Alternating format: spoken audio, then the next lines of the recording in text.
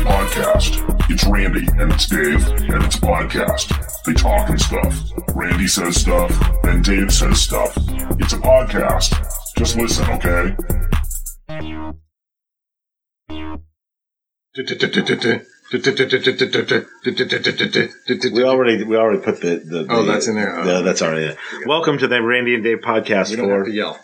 No need to yell. Welcome to the Randy and Dave podcast for Sunday. When is it? Sunday, June 9th, 2019. Year of our Lord, or as some Jews like to say, 2019 after the Common Era. See, if you mess with it, it's going to fall. No fall. See, normally we record this via Skype, and Dave's at the Dave place, and I'm in the shed. But you're still yelling. Well, it's over there. Oh, I'm bringing it up. Okay. How's that, baby? I still don't think that's good. Why don't you think that's good? Anyway, all right. Well, what's your problem? This will either work or it won't. Okay. No. Randy and Dave podcast. It's the Randy and Dave podcast. Randy and Dave have a podcast, and they're talking to you through a phone. Very good. Okay. That's enough of that. That's more than enough. I can do the whole score.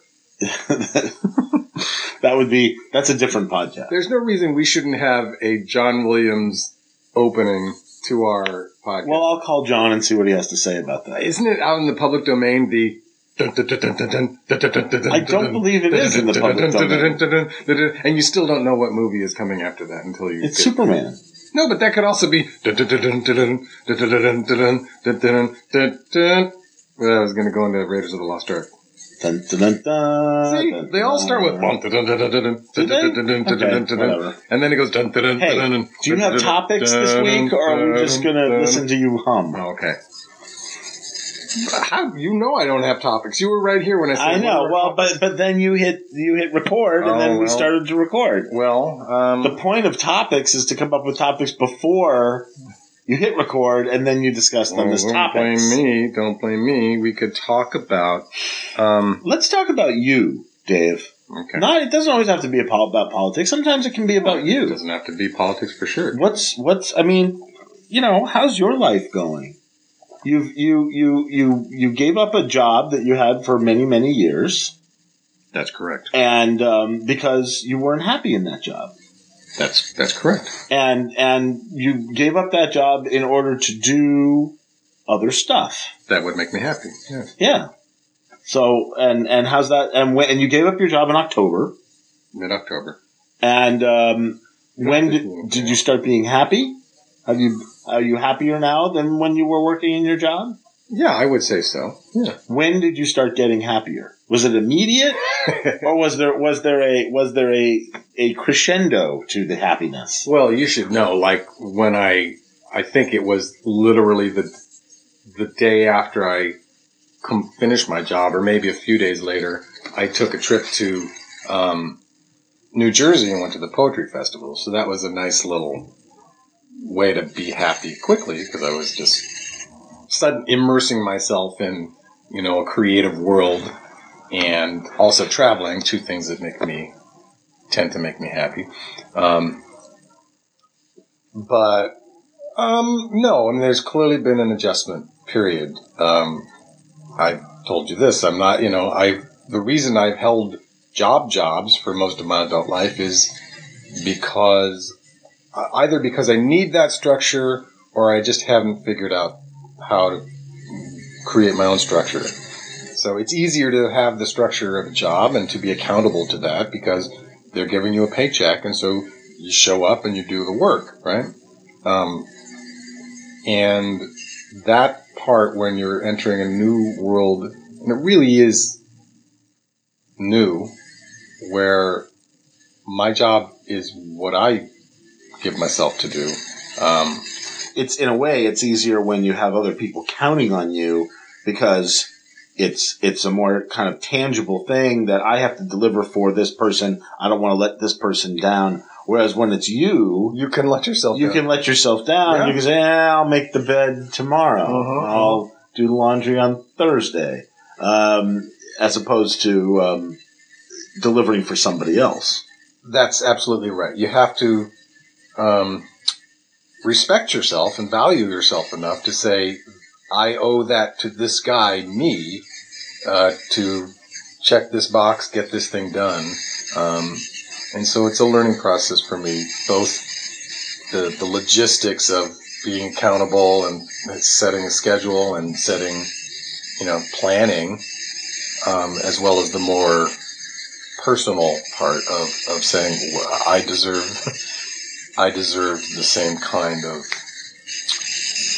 I should show up for myself at least as much as I've shown up for employers. There must be a huge contrast in like waking up every day, and I mean, now you have all these hours every day that you didn't have before because you were at a job. That's true, and people have often said, and I do think it's true, that when you have a job, you actually are more productive, or can be more productive for the other things that you do, because you've got a schedule that you are honoring because you have an employer, and that just puts you in the mode of productivity. When you have all that extra time, you can take it for granted. I shouldn't say extra time, but when you have the time, all of the time is for your choosing. You can take it for granted.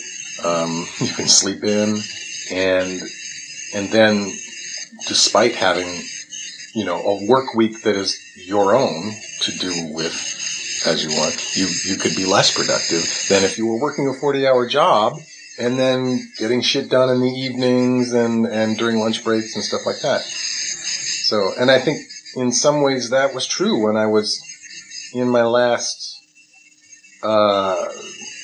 year and still working.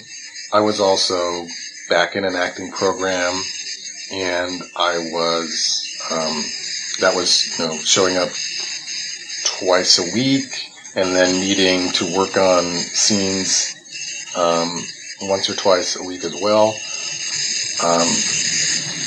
As well as, I can't remember what else I was doing. I was doing more, writing too. So it's very interesting. I think when you have something and then you don't have it, you look back at the thing that you had and you think, well, gee, whether it's time or money or whatever it was, it's like, wow, what did I do with all that time? Or what did I do? I can't believe at that point I was making that much money. Where did I put all that money? I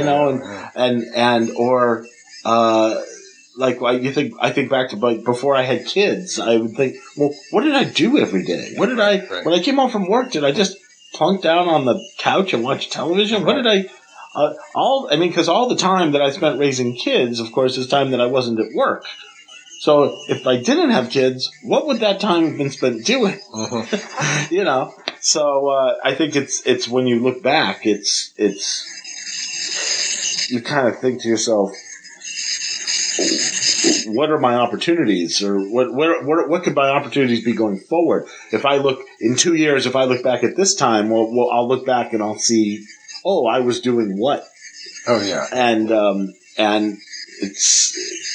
I don't want to be disappointed in myself 2 years from now that, sure, you had that opportunity and you didn't make anything of it. That's absolutely it. And that's a risk now. And, this is, the big challenge of my life isn't just to build a new life or be successful at it, but to actually do the work of building that life. Like, that will be the success in itself. But do you feel like this is almost a semi-retirement, next chapter of an older person now? I mean, I know I feel, of course, sure, I've had certain events happen in my life recently that make me feel especially old. Like, it's time to now move to another chapter in my life. Kids graduating and leaving the house and literally turning 18. Literally turning it, and also things changing in my business, and it makes me think that, well, maybe I should just start an entirely new life. Sure. Maybe I should I should not just change little stuff, but maybe I should change everything, you know? Yeah. I mean, it's certainly an opportunity, these inflection points. It's not that I don't think I was talking with someone where I have money invested, which is helping keep me afloat. And he's saying, okay, so at some point, how long are we talking in the future where you're going to start recontributing to 401k? Right. And, I want to be earning money, but the idea of contributing to a 401k means I'm back in a right. You're actually job. Working somewhere. And it isn't like that isn't appealing. And, to call some of my colleagues who have been incredibly supportive in the companies I've worked at to go back, because there's something very satisfying about that family and that financial underpinning that could make this not a new chapter. But the intent is, yes, it's not a break. It's a new chapter. Do you feel like you made this change because when you were working, you were just not happy and it built on top of itself and it just came to a breaking point of I just can't do this one more day? Or was it more of an overall looking at your life overall and you've reached a certain age and you think, well, I just don't want that. I want my life to be something different than it is right now. I think it was a combination of both. Like, if there weren't certain things that kind of pushed me in the way I felt about my job, I probably wouldn't have been able to honor the part of me that knew part of my dissatisfaction is I want to live something different. I have all this stuff, and why shouldn't I pursue it? And I was in a situation also where, okay, I can imagine leaving financially and other things, just sort of the weight of the work, made me feel, sometimes you need that nudge, and that nudge of feeling just overwhelmed. And had it not been, because it's easy to be comfortable, had I not had some of that, I could very well just be doing that and not making this change. Like, I just tolerate, Do you feel, lately I've been feeling like, wow, there's a really good chunk of my life that's just over. And again, I think obviously it's having kids, turning 18 and graduating and so you had kids and you turned 18? Yeah. And knowing that they're going to be leaving in a couple of months to go away to school.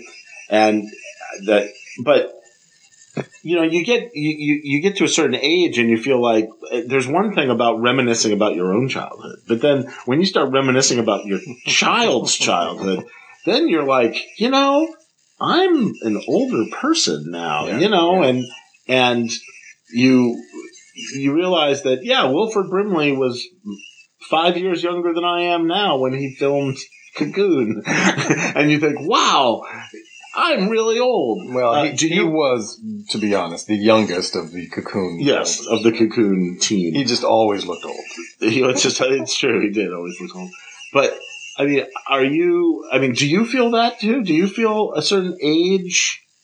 Or because up until now, I've always just felt like me, and age was never felt like anything. Mm-hmm. Like, I never felt like I was out of touch with anything, or that I felt like my life was different because I was older. Yeah. Until just recently, because now I do feel that way. I feel like, like when I look at my bills and I look at, oh gosh, health insurance is so expensive, and I'm thinking, gosh, I'm not that far away from Medicare, mm-hmm. and having to think tangibly about retirement and all that sort of thing. Do you feel that sort of thing too, or is that just me because of my situation? Well, I do think there's something. You have this, you're surrounded, with your family, which provides you markers that a person without a family won't necessarily see. Now, of course, I have my parents, and so I can, understand how my relationship with my parents changes as they get older and I get older. So I feel that, but I think I don't get it the same way you do. It's just not as present. And so, I can go along and fool myself to think that I'm just one of the kids. Of course I'm not. But. I do find myself trimming my beard much closer because when I don't do that, it's white. And so when I look in the mirror, I'm like, God, who is that old guy? It's interesting. I find when I'm most cleanly shaven, the age of my face shows more. And when I have a little scruff, in some way it hides a little bit of that. It's just a thing. I think fully cleanly shaven or growth with white makes you look older. A little tiny bit of scruff makes you look like young and cool. Well, maybe that's it. And my beard grows so slowly, I have a little tiny bit for 10 days. Right. But, what was I going to say? Scruff and beard. Scruff and beard. But what I'm never going to do is be one of those guys who gets, the white guys, for instance, specifically. But I think anybody do it. You have the paleness of the age in your face and then jet black hair or whatever. Doesn't anyone ever talk to them and say, no, it doesn't work. Don't do that. So now your toupee is better than. But now you can go on ourtime.com. Now I'm legal. You're legal. You can go on there and actually look to date people your own age. Have you looked into ourtime.com? If I had a fetish, I would go onto theirtime.com, which is when they're really senior, and then if they're matching 50-year-olds with 80-year-olds since 2013. I don't want to hear about it. No, I've not been on our time. You haven't been on our time? No. No.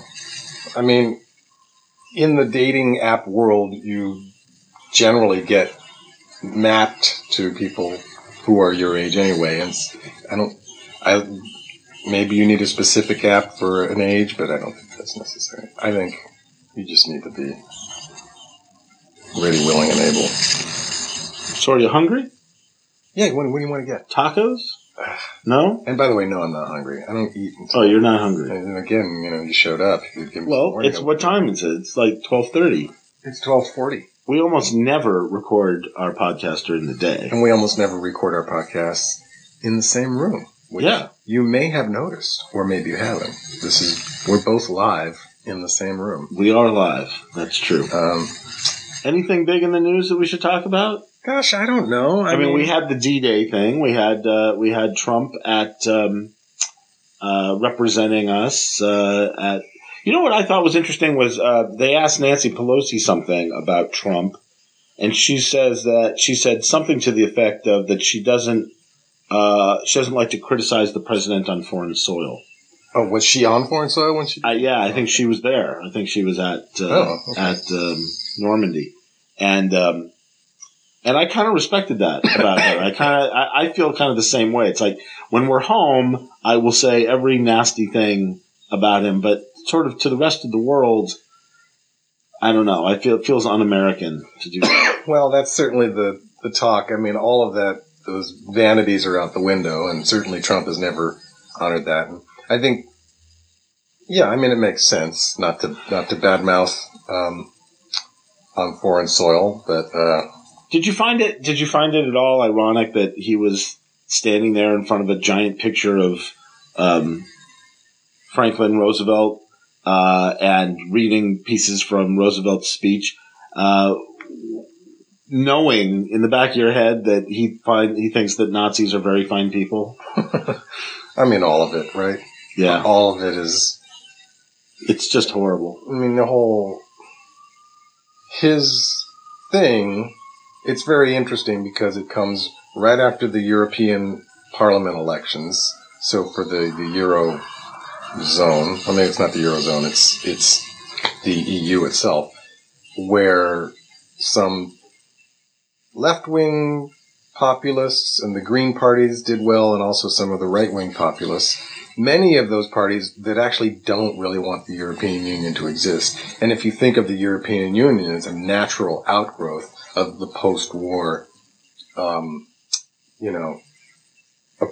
drive for for a peaceful Europe. And here you have Trump, who represents essentially the desire to dissolve that kind of international diplomacy, standing in front of a war which is essentially about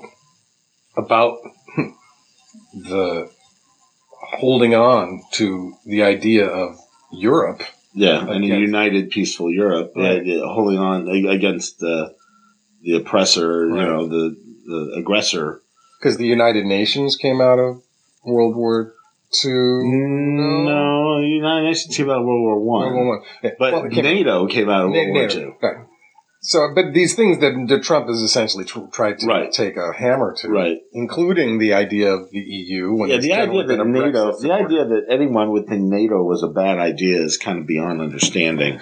But if we're going to talk about NATO, I do think, NATO did play a kind of poke Russia in the nose kind of role when it kept expanding, Well, it didn't expand. There were former Soviet republics that wanted the protection of being in NATO because they were afraid of Russia, as well they should be. Look at the Ukraine.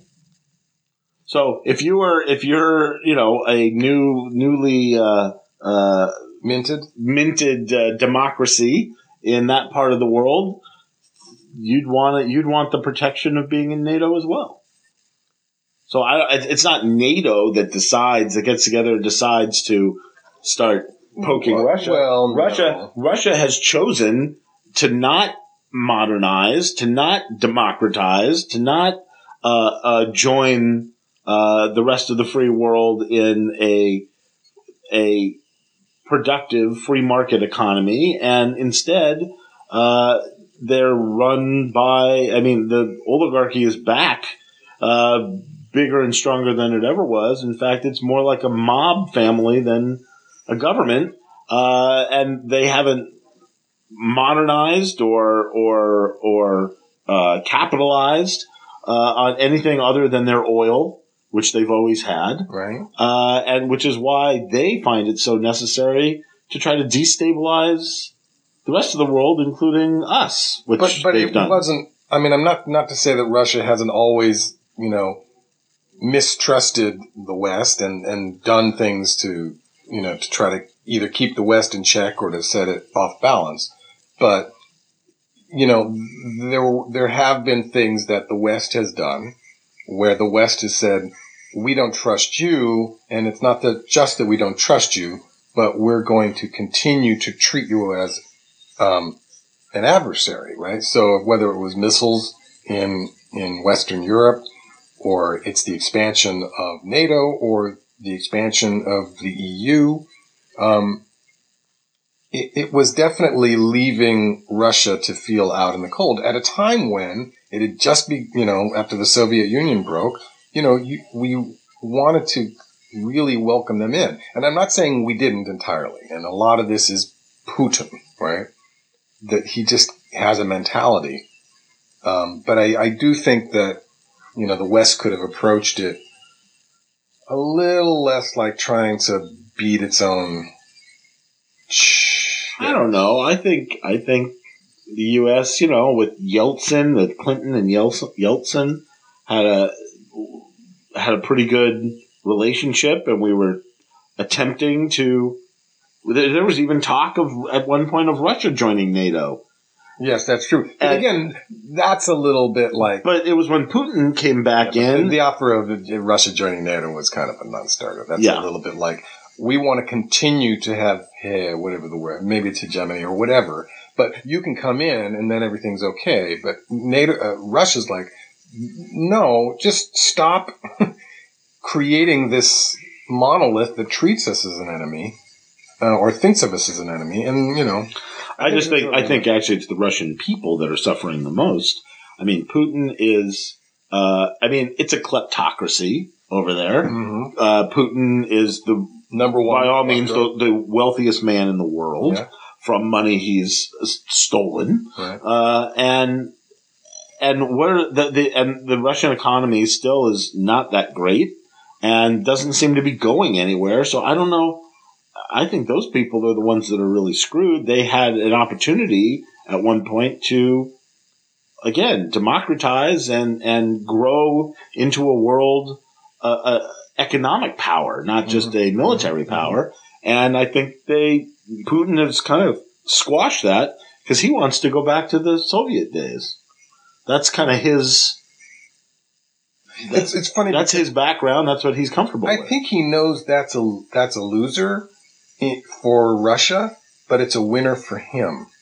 And once you're in power, right? He's found a way to be in power. What is it? 15 years now, or he will be 15 years in power. By the way, here's a Randy and Dave podcast book recommendation. Yeah. There's a guy by the name of Bill Browder. Oh yeah. Who wrote a book called Red Notice. And basically, this book is about how Putin and his cronies take all the money they've stolen and invest it in other Western countries, and how Bill Browder has been pushing a legislation called the Magnitsky Act to prevent them from doing that. And by all accounts, the meeting in Trump Tower with Vilenetskaya was about the Magnitsky Act, and if Trump got elected, could we do something about the Magnitsky That's Act? right. As a trade for, there was adoption, stuff about adoption as well. Well, but Bill Browder's a really interesting guy. It's a really interesting book, and it chronicles basically from the downfall of the Soviet Union and what happened after that financially in the former Soviet Union, and it's a really good read. It's called Red Notice. Yes, and Magnitsky was Bill Browder's lawyer or accountant, right? Yeah, and who was killed in jail or essentially died in jail in Russia. And so this Magnitsky Act has been a poke, which is law for the United States. Putin hates Magnitsky. In fact, he hates Browder. I mean. Right. He's trying to get him arrested using Interpol. Which is what a red notice actually is. A red notice is an Interpol arrest warrant, so that it prevents him from traveling freely around the world, although he's had to fight them.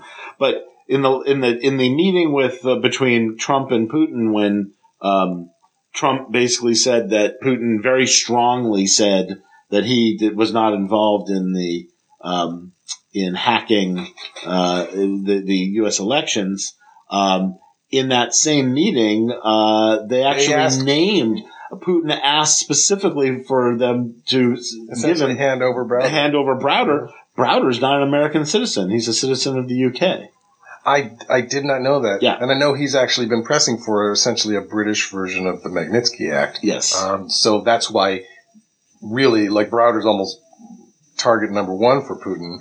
And if I was Browder, and I know he does feel this way, he's got to watch out for his life, right? Yeah. Very much. Someone's going to put some nerve agent on his doorknob. Yeah. And by that, it's not a metaphor. I mean, literally the doorknob. It's not a euphemism. No. Okay.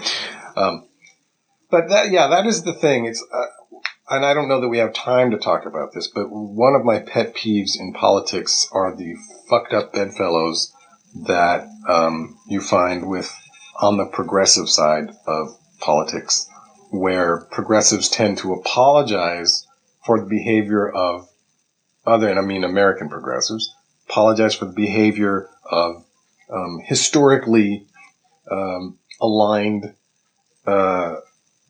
countries. So if you're a progressive, there's a bit of that. Like the Khmer Rouge wasn't all bad?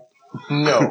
But if you have progressives, historically progressives have also not believed in red baiting, red scare, and some have been communist, and that's not a bad thing. And so they have a default setting, which is not to acknowledge the desperately terribleness of Putin's Russia, both in how they kill journalists and anyone opposed to the regime, and also to their intervention in Syria and in Crimea, if you want to call that intervention, I think we would, right? And they apologize for that while calling it out with the United States. They're anti-intervention for the United States, but they don't really talk about the fact that Russia is leading the Syrian war. Well, that's true. You could also say that's true of China. The same thing. It's, China, although they are the bastion now of capitalism, they are still a dictatorship. And they treat their people horribly. I mean, and so that's true. And so what you have there, though, is typically you have capitalists apologizing for China's behavior. Right, on the other side. Progressives apologizing for Russia's behavior. Right. And, you had Jill Stein, but you also had Michael Flynn, these guys taking part in that ceremony in Russia, like sitting at the table with Putin. Yeah. And literally overlooking the fact that this guy is a murderous dictator. It just can't be avoided. That's the fact about Putin. But then how do you have diplomacy with murderous dictators? Well, we do it all the time. We do it all the time. So but we do it how about the Saudis? I mean, we do it all the time. Absolutely, right? The Saudis is another thing. But then again, there's always different factions of American politics that find their way to overlook based on their own interests. Unless you're in Cuba. Then we don't overlook it. Then we're like, nope. Sorry, Cuba. And the logic there was that because they support Maduro in Venezuela, so we're going to. Well, I think it has more to do with winning Florida in an election, but that's another story. Yeah, well, I don't know how that plays with all the new Puerto Rican voters. Speaking of Maduro, yeah, how about some tacos? Jesus Christ! Let's look up Siri. Search common Venezuelan foods. Okay, I bet you tacos are not going to be in this frickin' list. They don't have tacos in Venezuela? All of South America has a whole range of... yeah, but South America in general, you're going to have tortillas and you're going to have... Well, sure, but I don't know about tacos. So let's go. I can vouch for Baja California. Muchos tacos. Cuba doesn't have tacos. Well, Cuba has like breads and bakery goods and things like that. Sure, well, they're an island name. That's why you can't get a taco at Porto's. Arepas. The famous saying, "There's nothing more Venezuelan than an arepa," is absolutely true. The corn-based bread is the ultimate Venezuelan food that can be eaten as a main dish or as a side. Do you know where we can get one of those? Flat, round, and maybe there's a Venezuelan. Do you know where we can get one of those? No, I don't. Neither do I. Let's go get some tacos. Okay, then there's papillon criollo, Venezuela's national dish. Papillon criollo. Have you been to Venezuela? You haven't been to Venezuela. No. Have you been to someplace anywhere? I've been to Argentina. Chile. Tequeños. What's going to go on in Venezuela? I mean, how long can he hold on? Apparently a long time. But aren't there there are blackouts all over the city and 1,000% inflation all over the country? I mean, and I mean, something's got to give down there. Something's got to give. Well, apparently it's the military that's got to give. They still. And really, we should just completely stay out of it? Yes, really, we should. We really should. Yes, we really should. But, I mean, aren't there people suffering down there because they can't get... So let's go and help them. There were people suffering in Iraq, too. How did that turn out? I mean, it's all... Well, it's all a pretense, right? Yeah, but this is this suffering that you got people down there who can't get antibiotics. Well, yes, we've done what we can to offer humanitarian aid. We've actually brought it down there. Military intervention from the United States, no matter how well-intentioned. Did I say military? Well, what kind of intervention? What did you say? I don't know. Because you really want tacos. We're not just I really want tacos. I don't know. I'm just saying the United States is not the cause of Venezuela's suffering, as some fucked up progressives believe. That's You're messing up our clean tag. Oh, sorry. You'll have to go and blame. But that is not the United States' fault. Though we had sanctions on very specific people in Venezuela, the Venezuelan economy crashed on its own based on their own terrible planning and dogma, whatever. Yeah, I mean, because they are, by all accounts, They should be incredibly wealthy because they've got so much oil. But they've just destroyed their economy, which is fine enough. You can use that as an example of how socialism, broadly done, is a failure. That's the case. But American intervention is historically fraught. And if our fingerprint, let alone the thumb of our power, is on any change of regime or anything, then it will die. Yeah, you're right. It needs to be organic. You're right. That is. You're right. But again, if you want to talk about intervention, Russia's intervening. Right? Well, yeah. I mean, so are we going to stand by and just hang out while that happens? Well, maybe, that's not cool. Maybe that's we are. Hey, Monroe Doctrine, baby. But Monroe Doctrine is the reason we screwed up in other South American countries. You know, so well, saying. Just because we've screwed up in the past doesn't mean right. Let's just not screw up anymore. Let's stop screwing up. Oh, we'll do the good interventions this time. Hey, you know what would really make everything better? Tacos. Hey, everybody. It's been a pleasure. We're going to go get tacos. Dun, dun, dun, dun, dun, dun. Until next week, this has been the Randy and Dave podcast.